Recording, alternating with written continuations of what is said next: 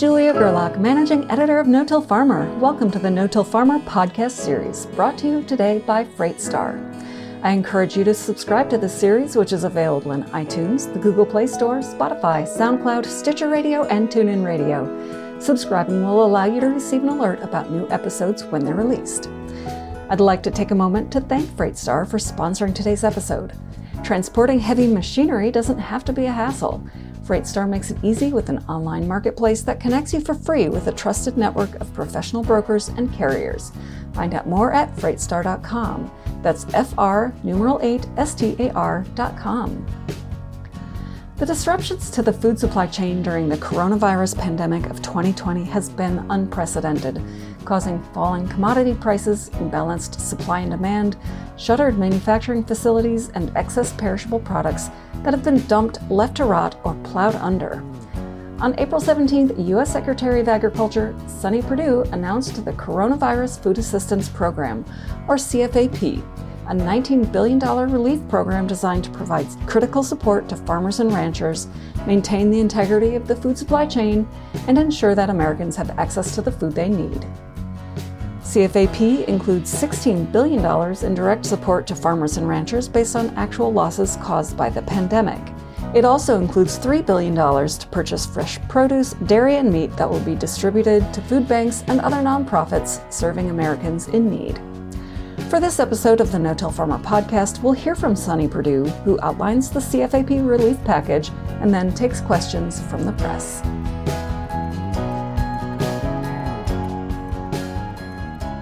Well, thank you, and good evening, everyone. This is Sonny Perdue. I think most of you know by now that American agriculture, like many economy sectors in the United States and the world, have been hit hard by the coronavirus. But I do appreciate President Trump continuing to stand with our farmers and agreeing to provide much-needed assistance. In fact, I mentioned this afternoon that many of you asked about the tweet he had earlier in the year when I was telling our farmers that there would not be another MFP payment. He had tweeted out, he'll do what it takes. So, I think more than ever now our country knows where our food comes from. They're depending on our farmers and ranchers to grow and produce that food that we need to live. And I think in times of national emergency such as this, that's become even more apparent.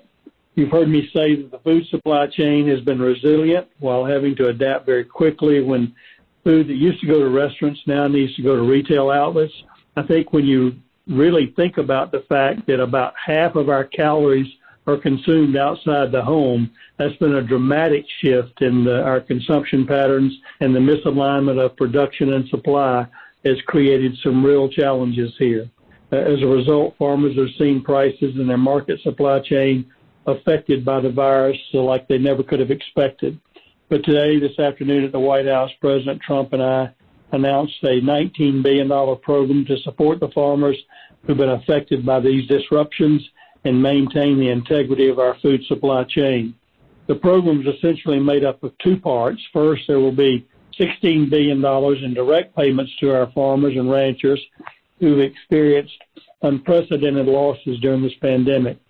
For this portion of the program, our economists and USDA evaluated commodity-specific losses occurring during the mid-January to mid-April timeframe for immediate assistance. This program is open to farmers and ranchers regardless of size or market outlet if they suffered an eligible loss.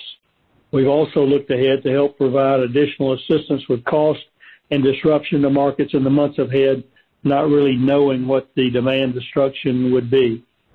We know that the disruption to markets and demand is significant, and these payments will only cover a portion of the impacts on farmers and ranchers. In the second part of the program, USDA is committed to purchase $3 billion in fresh produce, specialty crops, fruits, berries, vegetables, dairy, as well as meat protein to be distributed to Americans in need. This distribution will take in conjunction with the private sector and going to food banks and other nonprofit, faith-based, and community operations there locally. We'll partner, as I indicated, with regional and local distributors whose workforce has been significantly impacted by the closure of many of their customers in restaurants, hotels, and other institutional settings. I do want to thank the President for his unwavering support for America's farmers and ranchers, and I committed to him today that USDA will implement this program as quickly, effectively, and efficiently as we can to provide as direct, quick, immediate financial relief to our farmers and ranchers, but also allow for the purchase and distribution of our agricultural surplus to help our fellow Americans in need. And I want to end by saying thank you to all of our food supply chain, but it begins with the farmers who are out there, even now, putting the seed in the ground and growing those crops with not knowing what's going to happen so that we can have enough to eat in the fall. We're so grateful for what all of you do and what the folks across the entire food chain do day in and day out to assure our American families are fed. Megan, I'll now take a few questions, and we're kind of a little homebrew tonight. We're not in our USDA radio offices, so we'll do the best we can in accommodating you. Chris Clayton with DTN, and thank you for taking questions, Secretary. You didn't mention anything regarding potential aid to biofuels, and I'm wondering if you see something coming down the line in the future on that, I guess. Well, I didn't mention it because it's not included this time. Obviously, there are huge challenges in the biofuel, ethanol industry that will affect our farmer corn growers and producers that supply that. But frankly, at this point, there's just not enough money to go around. The demand from all the sectors was even more than we could accommodate at this time. And the macro energy issue is certainly affecting all sectors of energy. So it's just more than we could do from the USDA perspective at this time. Yeah, good evening. Spencer Chase with AgriPulse. Appreciate you all having this call. I guess sort of a two-part question, if I may. First one being wondering when you anticipate the departments will have checks in the mail on this, and also wondering if there's any additional rationale that the department either has available now or plans to make available in terms of the calculations or how these calculations were developed. Thanks. The check in the mail obviously is always a question we should expect, and I will tell you we're going to do it as quickly as possible. I'm pushing our people just like we have on our disaster and MFP payments. Frankly, by the time the rule gets published and the software gets developed and everything, I'm hoping we can get checks by the end of May. It's an arduous process, but we are committed to move out on this as quickly and expeditiously as possible. But I like to give dates so we can be sure that we're doing that. Our people really want a date longer than that, but we're going to push them to get these checks out in May. Hi, this is Siobhan Hughes with the Wall Street Journal.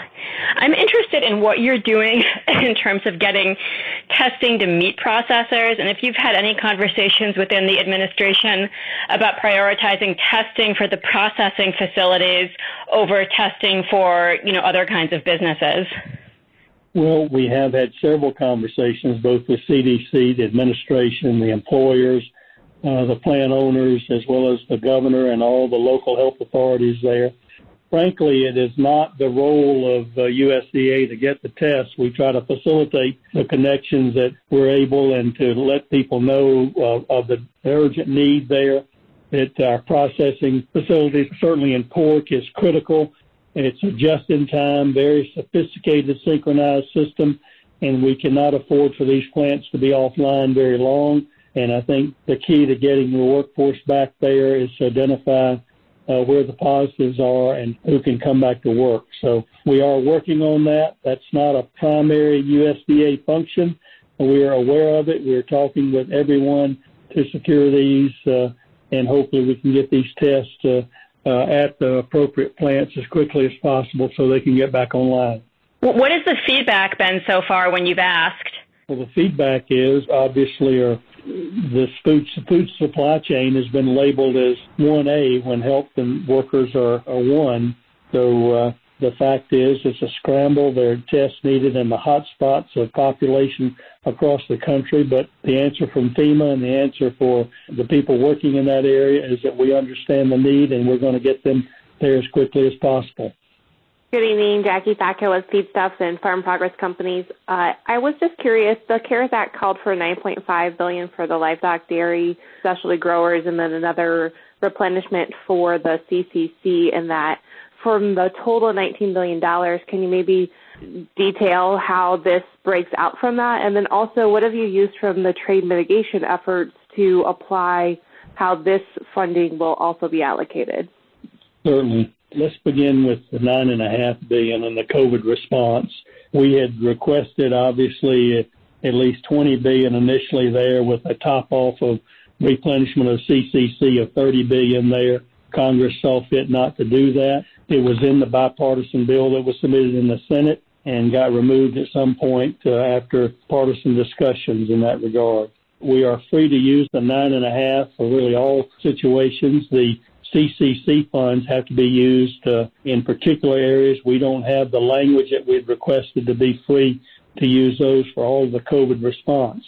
We did decide, because of the immediacy of the need to get this money out as quickly as possible, to use the $9.5 that's appropriated and the $6.5 that we had residual in our CCC account that will allow us to do the $16 billion in direct payments currently. The $14 billion that you may be referring to of CCC replenishment will not be available to us into July, and I felt like it was imperative to move more quickly and get these areas covered for our first quarter losses, because I'm not sure people can hang on long enough until July to wait for that money. But we do anticipate further needs. We'll be looking at second quarter losses as we go forward and have a better data position of knowing what the exact numbers are as we're going forward. I anticipate that we will need additional money. Hi, good evening. I'm ABC News. I had a question about the logistics of the purchase and distribution program. The release mentions that the products will be distributed in pre-approved boxes, and I'm wondering, that kind of sounded similar to the Harvest Box proposal. I'm wondering if that is consistent with past uses of this kind of aid program, and what that will mean for the timeline of getting products from producers to these food banks and other places. Well, if you don't mind the pun, this is an out-of-the-box example of what we're trying to do. It is new and different. We've never done this before, but in realigning the supply, much of the conversation you heard about milk dumping has been to do with the dual processing system we have in this country. When about half of our calories are consumed outside of the home, you have a whole chain of processing that serves those institutional customers, and the others serve the grocers. That's where most of the misalignment has come from, the dislocation of the supply for those selling in the processors that went into the institutional market had no place for their product. We are working with our private providers such as Cisco and our food service providers and logisticians in that way to help put meat, both protein, both produce, as well as dairy products in those boxes in packaging, and they're using their workforce to help us deliver prepackaged boxes to the food banks and other distribution centers in order to make it as easy as possible, rather than having the food banks to have workforce to put all those together. They are lacking volunteers, as they tell us now, so we're trying to make it as easy as they can to just to deliver and distribute the boxes that it will be delivered to them. We'll get back to Sonny Perdue in a moment, but I want to take time once again to thank our sponsor, Freightstar, for supporting today's episode. Transporting heavy machinery doesn't have to be a hassle. Freightstar makes it easy with an online marketplace that connects you for free with a trusted network of professional brokers and carriers. Find out more at Freightstar.com. That's FR8STAR.com. Now let's get back to Sonny Perdue as he shares more details on how the Coronavirus Food Assistance Program will help farmers.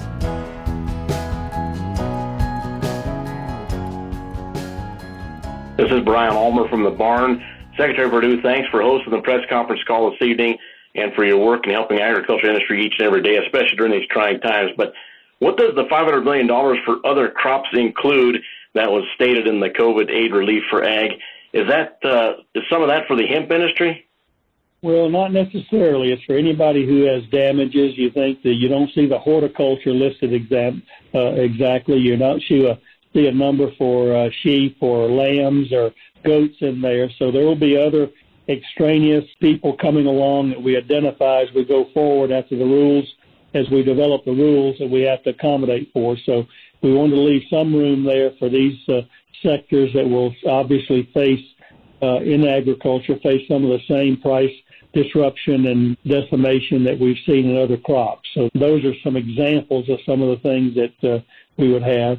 Hemp growers, if they demonstrate a loss, they'll be considered like other crops. Thank you, Mr. Secretary. High Plains Journal. And I wanted to ask, I read an anonymously sourced story today that a part of what was being considered was some measure to reduce wages of migrant workers. Is there any truth to that story whatsoever? That doesn't have anything to do with the coronavirus food assistance program at all. That's not part of this program whatsoever. Yes, I write for the Hagstrom Report and for National Journal and also for DTN.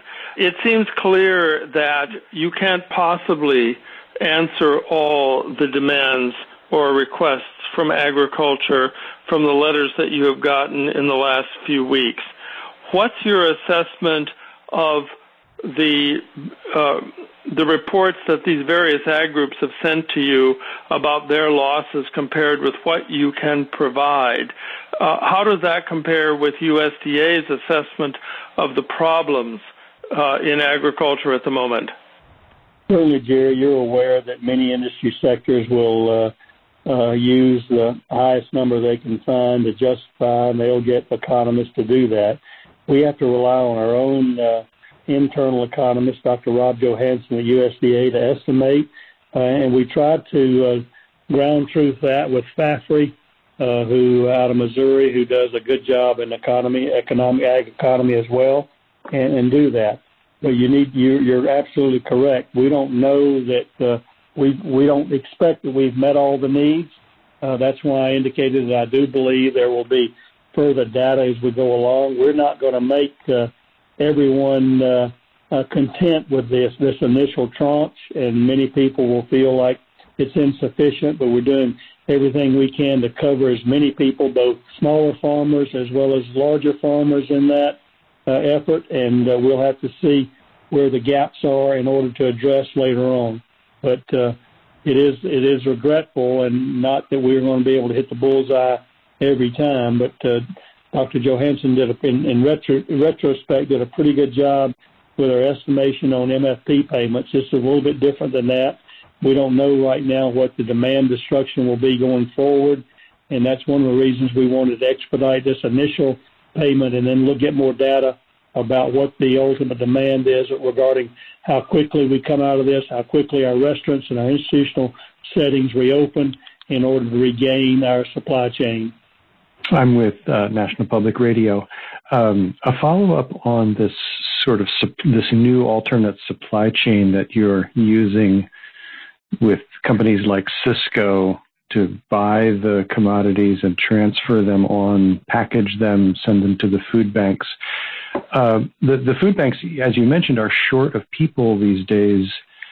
Is there any money for them as well to try to, handle this, hire more people, bring more volunteers in, or will the companies like Sysco, do you think they would end up setting up distribution points of their own? We don't anticipate right now that Sysco or those types of food service deliverers, logistical people will set up distribution of their own. That's probably not out of the realm of possibility, but we're not anticipating that right now.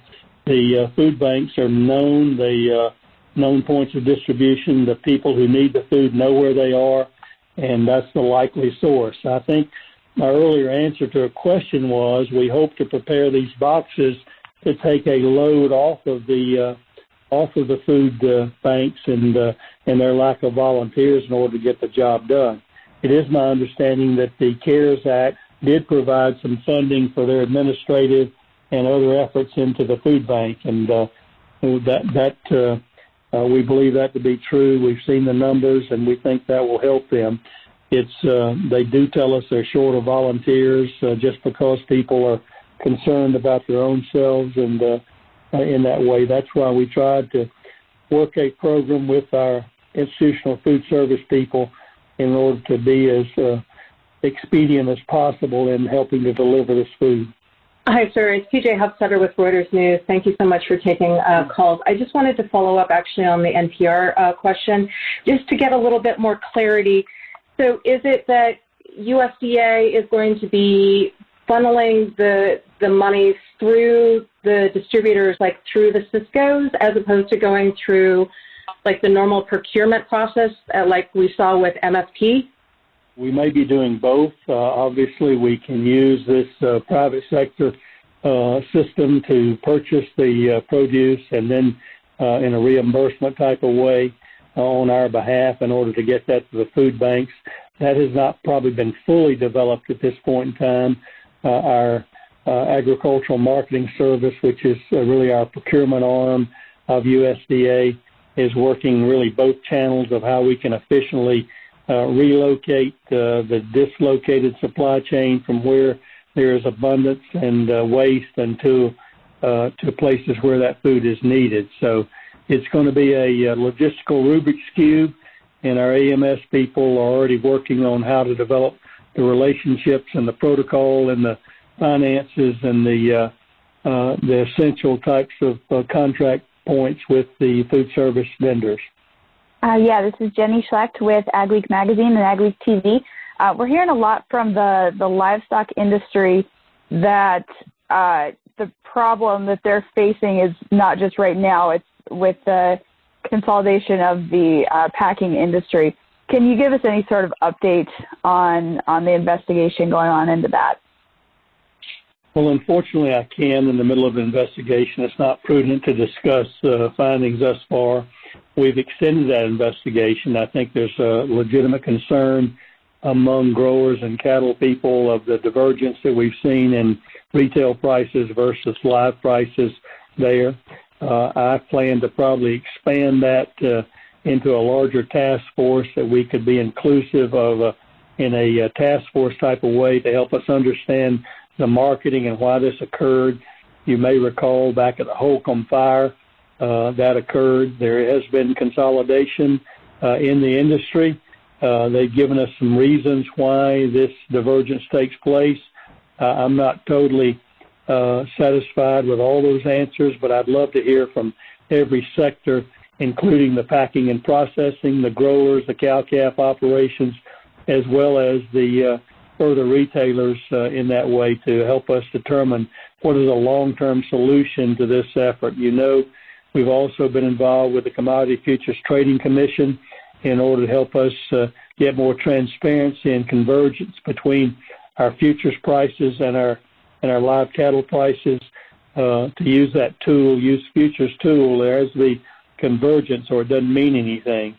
So we're going to continue to explore. I'm sorry I can't give you any interim type of data right now, but we are continuing and extending that, and we'll welcome input from the various sectors along that supply chain of cattle. Brownfield Ag News Network. Thank you, Mr. Secretary. You talked about the supply chain disruptions, about companies like Sysco repackaging for the food banks. Is there anything USDA is doing or can do with this new program to help coordinate with industries and states to identify processors or packagers and move some product to places that can get it to the consumer a little better? I know in Wisconsin we've got a checkoff program working with state ag department, moving some milk that was to be dumped to a bottler and then off to a food bank. Is there some way that the federal government can help coordinate some of things like that? If I haven't been clear in my explanation, I've tried to explain that's exactly what we're trying to do. Utilize and partner with the private sector with all the potential out there to match these oversupply and underutilization together in doing that. That's what Agricultural Marketing Service has been doing with our supply chain of the food service suppliers.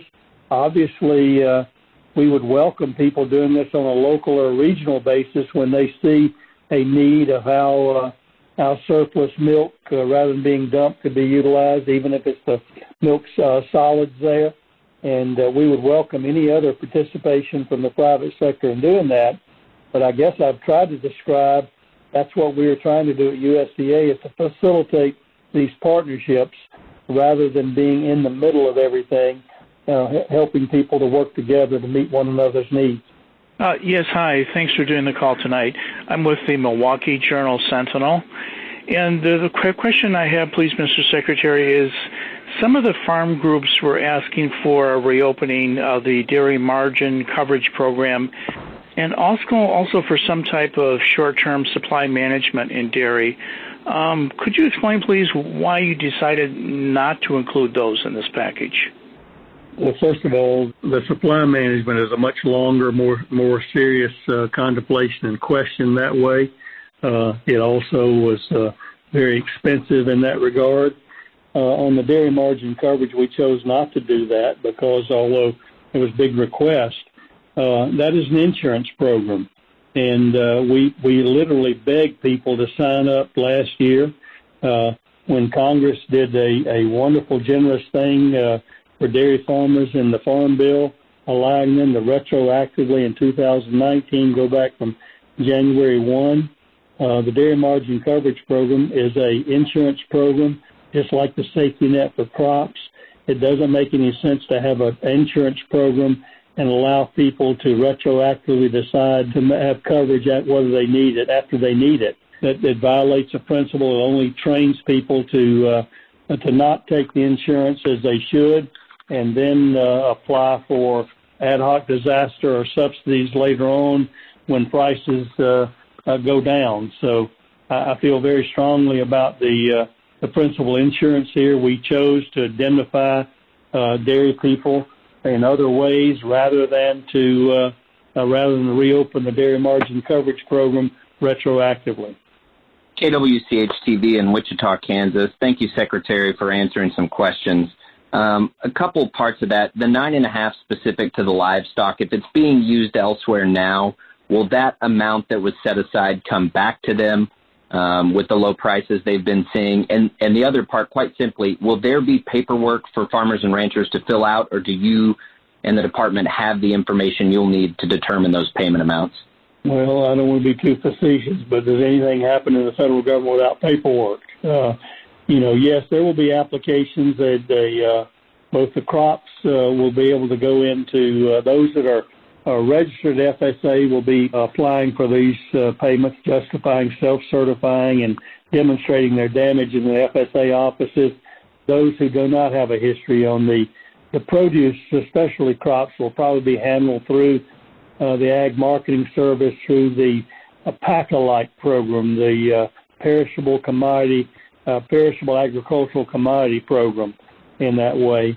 That these are people that are not used to participating in farm programs, and they will make application into the Agricultural Marketing Service to justify and document their losses. While we are very compassionate toward those that are lost, we also have a fiduciary responsibility to maintain the integrity of these programs, and we expect to be audited by the OIG in the years to come to make sure how well we did that. So while we want an honor system that helps us move quickly, we've got to have a program that also ensures that federal taxpayer dollars are used wisely and without fraud in that regard. So we will be setting up a program that does that to the best of our ability. I thank all of you for joining. I know you probably have more questions, and this won't be the last time we talk. We'll be available throughout the beginning of the week, and we'll have as much information as we can share with you, both honestly, forthrightly, and transparently. So thank you all for joining us tonight. You all have a good evening. Thanks to Sonny Perdue for sharing his insights on the Coronavirus Food Assistance Program. To listen to more podcasts about no-till topics and strategies, please visit no-tillfarmer.com/podcasts. Once again, we'd like to thank our sponsor, Freight-Star, for helping to make this no-till podcast series possible. If you have any feedback on today's episode, please feel free to email me at jgerlach@lessitermedia.com or call me at 262-777-2404. If you haven't done so already, you can subscribe to this podcast on iTunes, Spotify, or the Google Play Store to get an alert as soon as future episodes are released. You can also keep up on the latest no-till farming news by registering online for our No-Till Insider daily and weekly email updates and Dryland No-Tiller e-newsletter. And be sure to follow us on Twitter at No-Till Farmer, with farmer spelled F-A-R-M-R, and No-Till Farmer Facebook page. For our entire staff here at No-Till Farmer, I'm Managing Editor Julia Gerlach. Thank you for listening.